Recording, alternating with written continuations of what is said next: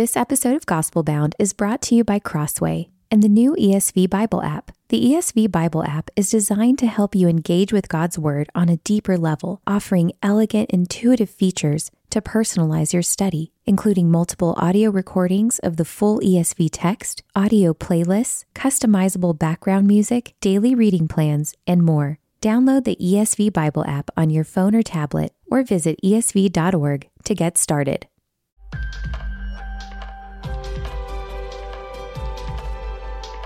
You're listening to Gospel Bound, a podcast from the Gospel Coalition for those searching for firm faith in an anxious age. I'm your host, Colin Hanson.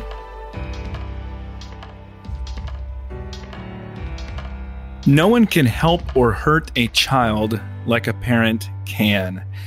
Don't believe me? Well, try finding a memoir that isn't an extended meditation on the author's parents. And if you've read the memoirs I have, you don't want your children to grow up and write one.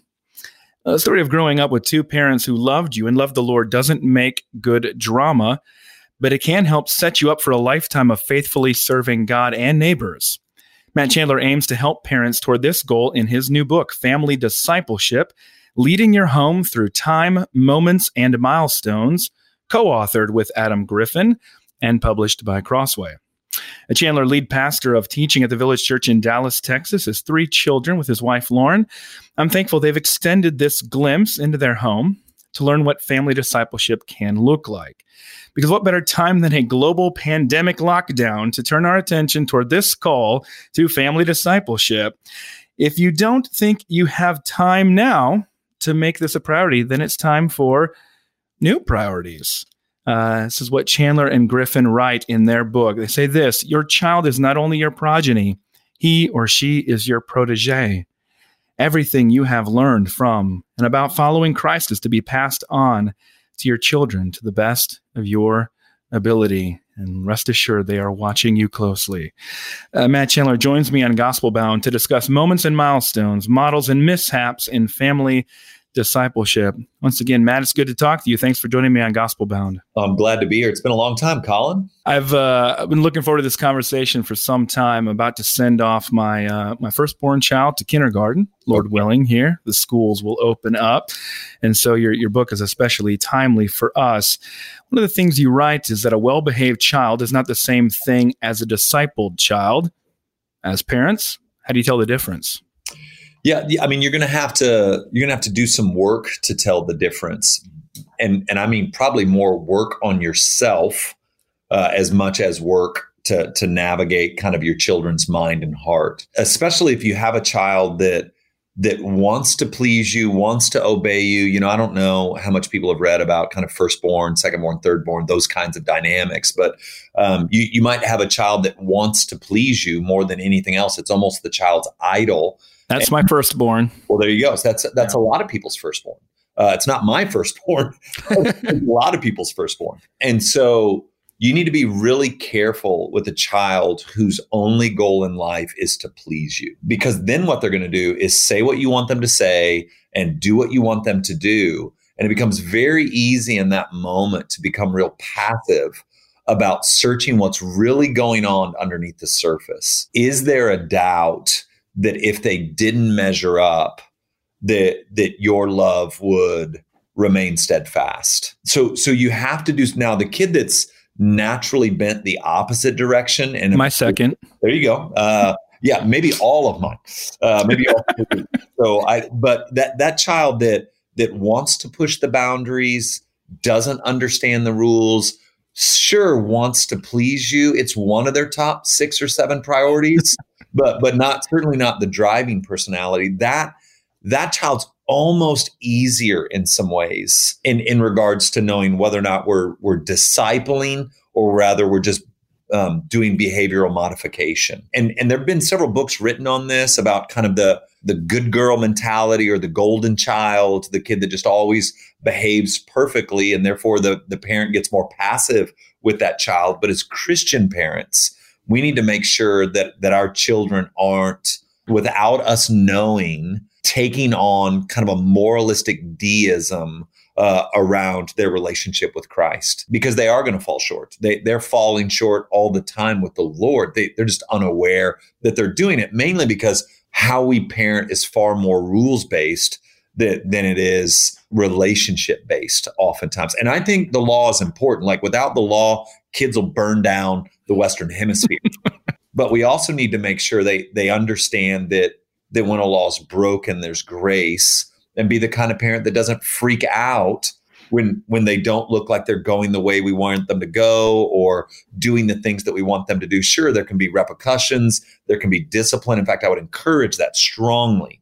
But there has to be this underlying current of grace for the child, because we are projecting to our kids how to think rightly about the Lord. And they're not picking up on that just by the information we're giving them. They're picking up on that in how we react to their failures, how we react to their wins, how we, whether we get cold and distant, whether we get angry and blow up. All of those things are dynamics that a kid's absorbing. It's not ideal, but they project, if we're not careful, they project our weaknesses onto God. Yeah. The whole book on family discipleship is a whole vision for how and why your family can start to do this.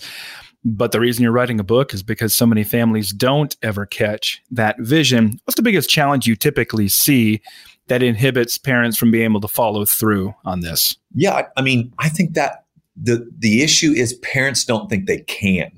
They don't think they're equipped.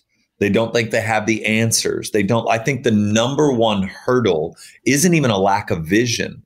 It's the parents' belief that they can't offer spiritual food to their child, that they don't know enough. And I found this to be true even of church members who are very involved, very active. And I think maybe the models of church that we do help this, because what do we want? We've got big children's ministries and big student ministries. And, it's easy for a parent to punt that to the church because they feel like they don't have what it takes to be the primary discipler. The problem with that is they are regardless. Yeah, it's not an option that I tell people all the time, especially when I'm working on catechesis. Sometimes somebody will react really negatively and say, why would I want to ever catechize my child? And I'll say, it's not an option. You can do it, or everybody else can do it for you. You can just pick one. I think you probably would prefer to do that yourself in that case. I live in a town that very much values conformity. Yeah. I think a lot about this than raising my own children to stand up and to stand out for Jesus. You and Adam write this in the book: if God graciously saves your child, many in the culture will be repulsed by your child. Some nice, warm, and fuzzy parenting advice and counsel right there, Matt. Is what we've come to expect from you. You're telling us to raise children who will be hated. And that definitely seems to go against most parenting advice that I hear today. What would you say you've seen as a pastor, as a parent, is the typical put up or shut up moment for parents when it comes to following this advice? Yeah, I think especially it happens around in 2020. It happens early, and it happens around questions of sexuality. And because what I have found is that a lot of people want their kids to be good kids. They don't want them doing drugs. They don't want them sleeping around. But they also want them to be loved and liked, and they want them to be sports stars, and they want them to be, they don't want there to be they don't want them to be weird. Maybe that's the best word. Yeah. They don't want their kids to be weird. I found even most adult Christians don't want to be weird Christians. They want to be cool Christians. And I've argued for over a decade that the cooler you want to be, I think the less power you'll walk in as an evangelizing, Bible-believing, Orthodox Christian. Yeah. So questions of sexuality, just in terms of like them lining up, like having the right positions, or them certain behaviors, what exactly, how does it usually come up? Paint the scenario a little bit. Yeah, a scenario, the majority of the time will be, depending on your context, right? This is going to play out a little bit different in the South than it would maybe the Northeast or Northwest or West Coast. But if I think through how it plays out in our area, where once you hit that sex ed talk, that in our area is still very tame. compared to what it is in other parts of the US. Or maybe later. Yeah. So in that moment, when you've been raised a certain way your whole life, the kid will, for the first time, feel like an outsider. And so in that moment, the kid has to wrestle with, okay, here's what I'm hearing about sex, sexuality, gender, what it is, what it's not at school and with my friends and on social media and on shows that are on TV and yet this is what I'm hearing at church and this is what I'm hearing from my parents. If you've got a good relationship with mom and dad, that almost always brings up the question with mom and dad, because most concerned Christian parents want to have a conversation with their kids after that breaks out. And if the mom and dad are unwilling to encourage the kid towards courage, right? That's what the word encourage means, to pour courage into. If they're not willing to pour courage into and remind the kid, yeah, we are a part of a different kingdom. We do stand in prophetic contrast, loving prophetic contrast to the world that we live in. And this is part of our ethic that makes us different than the world. And if the parent won't in that moment go, my kid's going to be weird because he loves Jesus, then man, the kid is going to be picking up on the fears of the parents to not be weird. And now you've got another generation that's trying not to be weird. Yeah. I sense that this is probably something that's a little bit more taken for granted in San Francisco or something like that. But you and I are both in predominantly in Southern contexts, even in urban context, but still where you're exactly right. A lot of the Christian adults and parents are not expecting themselves to stand out. And so it's not something they think about preparing their kids for. And then especially you get into white middle class, upper middle class communities, such a heavy emphasis on conformity there. It's just like, well, wait a minute. Why would we stand out? And I would confess my own naivety about how powerful the culture would pull on my children and how odd it would seem to them. I just did not see that. I've got a soon-to-be senior in high school. I've got a guy, my son's going into his freshman year. My youngest is going into her 6th grade year. And I don't feel like the fundamentalist dad from Footloose. I don't feel that way. We don't live that way. But man, if they don't see me that way sometimes because of the world that they live in, like where I think I'm being so relaxed in some ways, they can look at the landscape of their friends and their friends' parents, and I can look like a tyrant. And so I think I was a bit naive, especially with my 2 oldest ones, of just how powerful the culture pulls on them. Just how even there's not a free for all for media in my home, and yet even what they have absorbed from school, from their culture, it is so powerful. So that, like, to them on many occasions, I am the dad in Footloose. Yeah. Yeah. Well, that means you're doing your job. Now, you've also had an opportunity to be able to walk with some parents in your congregation and others whose kids have grown. Your kids, again, still at home with you. But as you look at some of those Christian families on the other side of this, do you find through family discipleship there's any one activity or quality of parenting that you most often observe that tends to correspond with those children growing up in a Christian home and still walking with Christ as adults?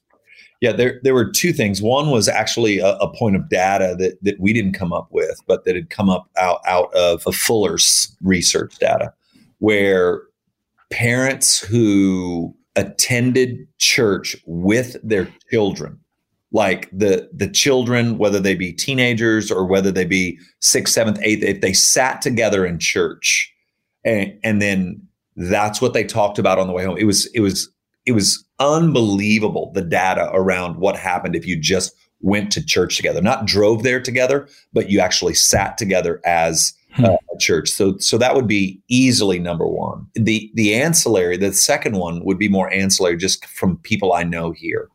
If you are quasi-stable as a parent, then the long game tends to play out well. And what I mean by that is when your kid accidentally cusses or slips a cuss word and you know in your mind that probably means they're doing much more than that when they're not in your space, and you freak out about that and jam a bar of soap down their mouth and take away all their devices and ground them for their friends for 2 years, like bad things happen when that's our reaction. Overreactions you're talking about. Overreaction, like crazy or frenetic reactions. If you're unable, and if you, what I don't want to do is have any parent freak out here because they're like, oh my gosh, I have freaked out like that. I've already done it. Yeah. Yeah. And who hasn't done it in the last 8 months, right? Yeah, no kidding. But there's nowhere to go. And so there you are, wherever you are. Thanks for reminding us, Matt. But if you will, I think some other things we saw that is parents who will own that and they'll circle back around and say, hey, that wasn't about you. That was about me. Will you please forgive me? That was my reaction to that was not okay. Daddy needs the Lord, just like he's telling you, you need the Lord. And right there, that was not pleasing to the Lord and certainly was a sin against you. Will you please forgive me? That doesn't excuse their behavior, but it owns our sinful behavior in a way that models to the child that forgiveness is available to those who seek it. And so the two things I would say would be, one, going to church together was huge. So no age segregation then, at least at any age, or just older children? The data that we looked at was kind of middle school up. Got it. Okay. Yeah. So middle school up, if you're sitting together as a family, that had long-term impact. I was startled by that. Certainly not the model most churches operate by, where your middle school and high school have their own fun, high energy thing, and parents go to big church, or at least I think they still call it that. Yeah. There was a study that came out earlier this year, researcher Lyman Stone for the American Enterprise Institute, talking about the decline of religiosity. One of the things he found was an 85 to 100% correlation between somebody who grew up in a Christian home and walked as an adult with evidence of 4 religious activities per week with the parents and the kids. Yeah. Now, some people might hear that and say that's a ton, maybe so. Or I think maybe it wasn't even just parents and kids. It was actually just 4 religious activities or something like that. Then you basically say, okay, you got a youth group, you got a church. Okay. But it seems like basically family worship would have been in many cases that second or third thing. I don't think 2 weeks, 2 times a week would be too much for most parents in that case. But I think all he was trying to illustrate is that if your faith starts with church and extends with kind of is seriously involved with church, and it also is at home. It's not only at church. The statistics are pretty overwhelming. Yeah. It's not as complicated as people might want to make it out to be. And another thing he found that was pretty scary is that we talk a lot about how kids fall away in college because of their atheist professors or something like that, or debauchery. He says, actually, almost all of the faith decline is in high school. That's true. While they're still at your home. Yeah. And now I've heard you say, I don't think I picked that up on this in this book, but you more than anybody else has taught me about or warned me about the role of activities in regular church going. Yeah. You still see the same problems when it comes to that? Yeah, I do. I think I do. Yeah. So, I mean, I tell people all the time, if you think your kids are going to grow up and think church is important and have no evidence of having seen that in their lives growing up, whatever you might profess, it doesn't add up to them. So there's a knowing and a knowing, right? And so if you're just trying to get content into them, that's a lot different than the modeling, I think, required for them to get a sense of what it really means to belong to Jesus. Right. Well, one of the things you all say in the book is that family discipleship needs to be normal and simple. Let's dive down a little bit more on this. Give one normal, simple thing a parent could do right now that would make the biggest difference. And I'll just give my own thoughts here. Again, my kids are younger, and this is something that works well for us. But grab a hymn book, open it up, sing together every night. That's just one simple thing that I'm not talking about any evidence of them being 20 or 30 or 40 or something like that. I'm just saying it's one thing that really sets a major tone in our house. What would you recommend? Yeah. So a game that we play, or it started as a game when they were little, probably when they were your kids' ages. And then now we still do it. And they're in high school, is at dinner, we play a game called Low High. And so it was, what was the lowest moment of your day and what was the best part of your day? So this isn't a yes, no question. So they have to give. And so they have to answer. Even when they try to go around it with I didn't really have a low today. I can go, well, then what was your least favorite thing that happened today? And then that opens up a kind of dialogue about their hearts, about what's going on. Because a lot of times we'll follow up that, well, why was that the best part of your day? Or why did that bother you so much? And then before you know it, it can end up in us praying over one another or encouraging one another. And sometimes that person is Lauren or me. Yeah, right. Being prayed for. And so that's just a normal, like the kids will bring it up if I forget. Are we going to play low high? Yeah, it just becomes part of the expectation. Yeah, it's what the family. It's what we do at dinner. Normal and simple. Yep. Yeah, I loved that there. Another phrasing I thought was especially helpful in the book, you talk about godly role models as being reliable and relatable.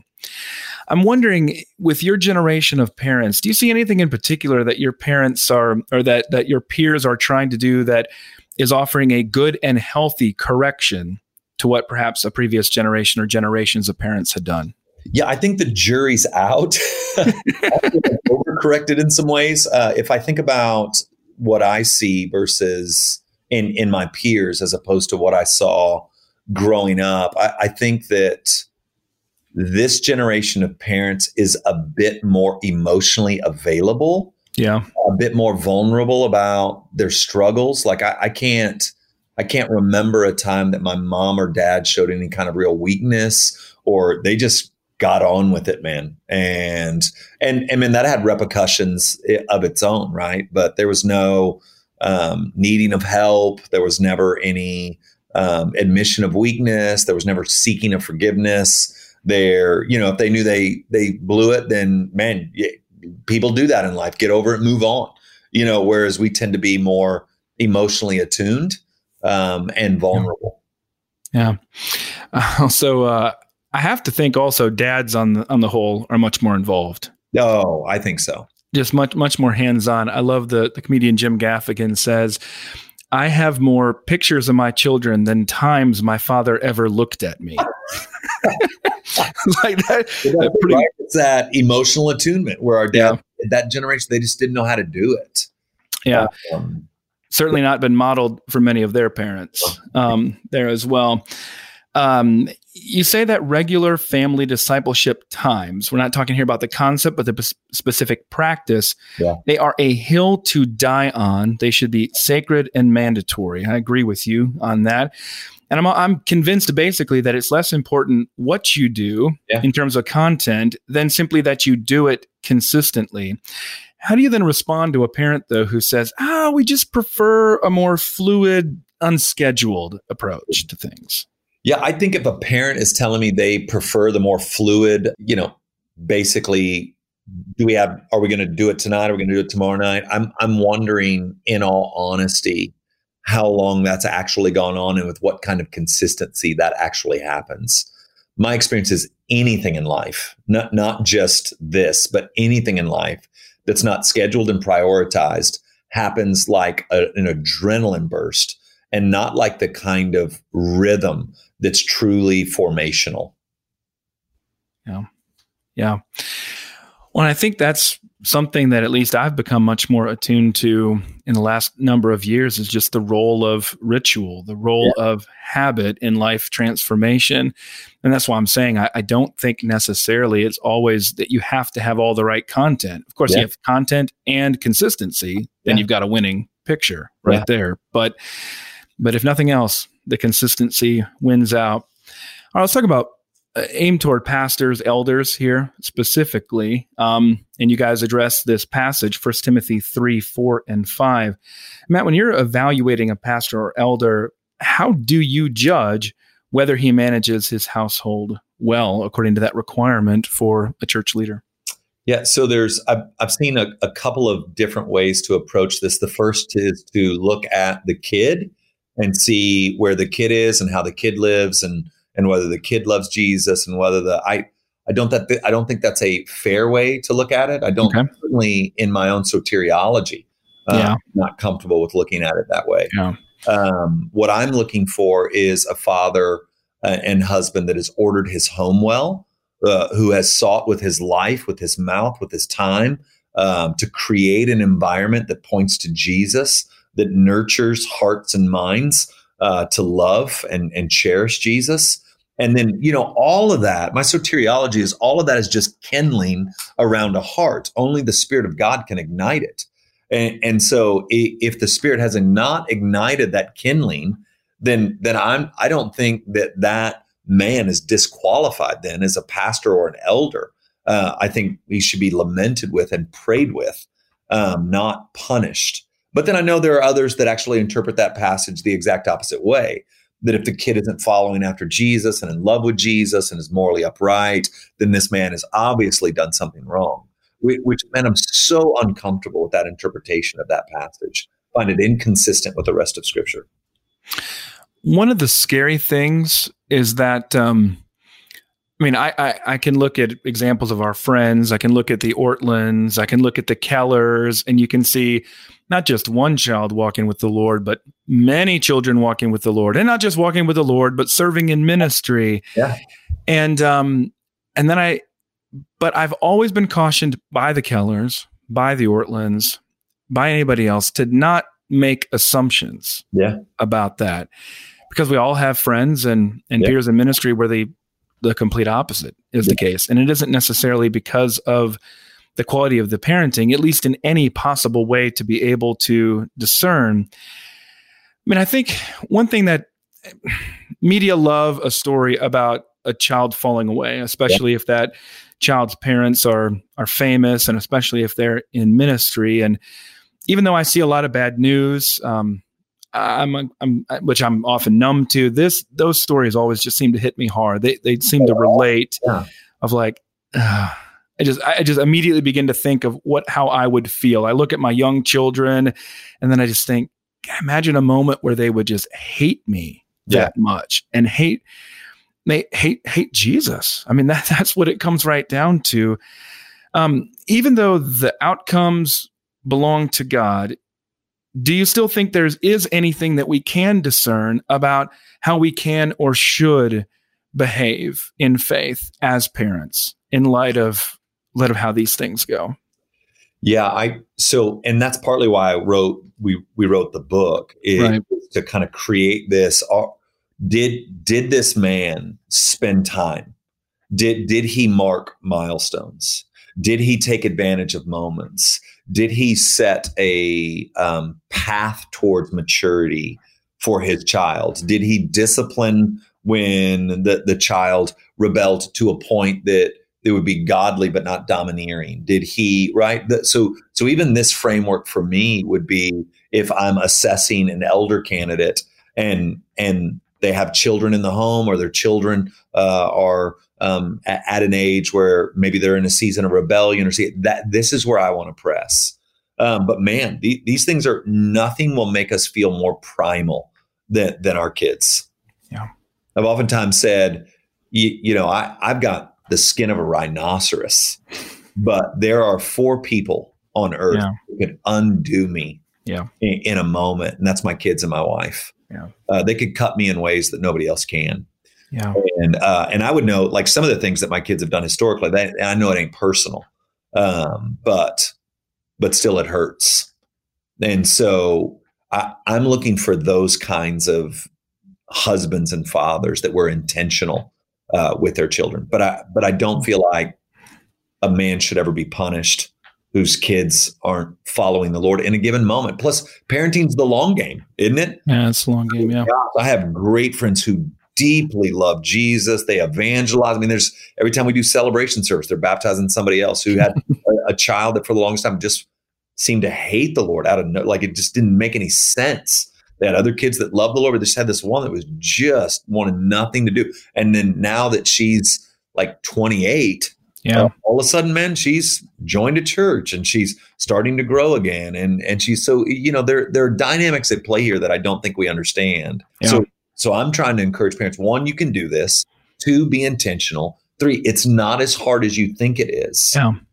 And then 4, let me come alongside you and help in any way I can. Right.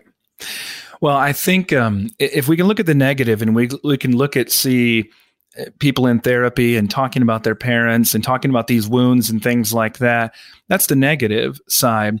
But if we can flip that around, even if your child runs far away, fast and far away from the Lord, the formation of being in that home is so powerful. I agree. If it's powerful enough to be used by Satan for evil, then it's powerful enough to be used by God to be able to bring revival and renewal of faith to a grown child. I think we should be encouraged by that. And it's one reason why, even though I've shifted religious traditions, I've left behind some of the things that I grew up with, those are still in some ways the default wiring for me.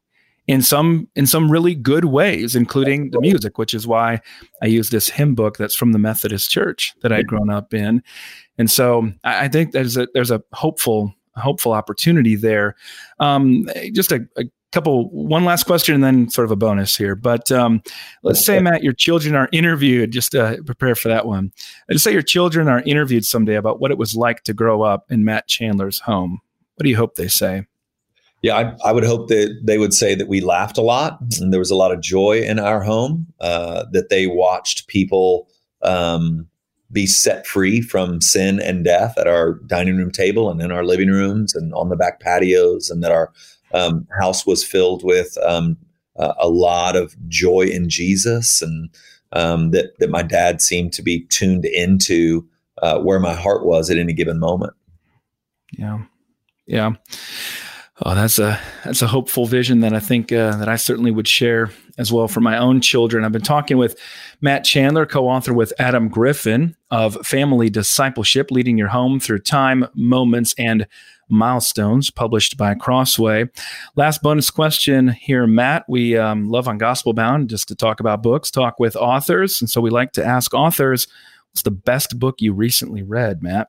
Well, this is a while. I just finished this today, but Robert Iger's book, The Ride of a Lifetime, he was Disney's CEO, kind of brought it back from the brink, did all the mergers with Pixar and Fox, and it became kind of one of two of the communication empires in the world right now. And so I was just fascinated by that book. So I might even listen to it again.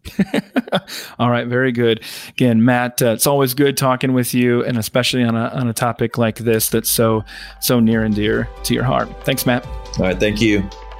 Thanks for listening to this episode of Gospel Bound with Colin Hanson. Join us next time as we continue the search for firm faith in an anxious age. Visit tgc.org/gospelbound to find transcripts and past episodes, subscribe to my newsletter, and suggest a guest or topic that will help you find hope in the gospel of Jesus Christ.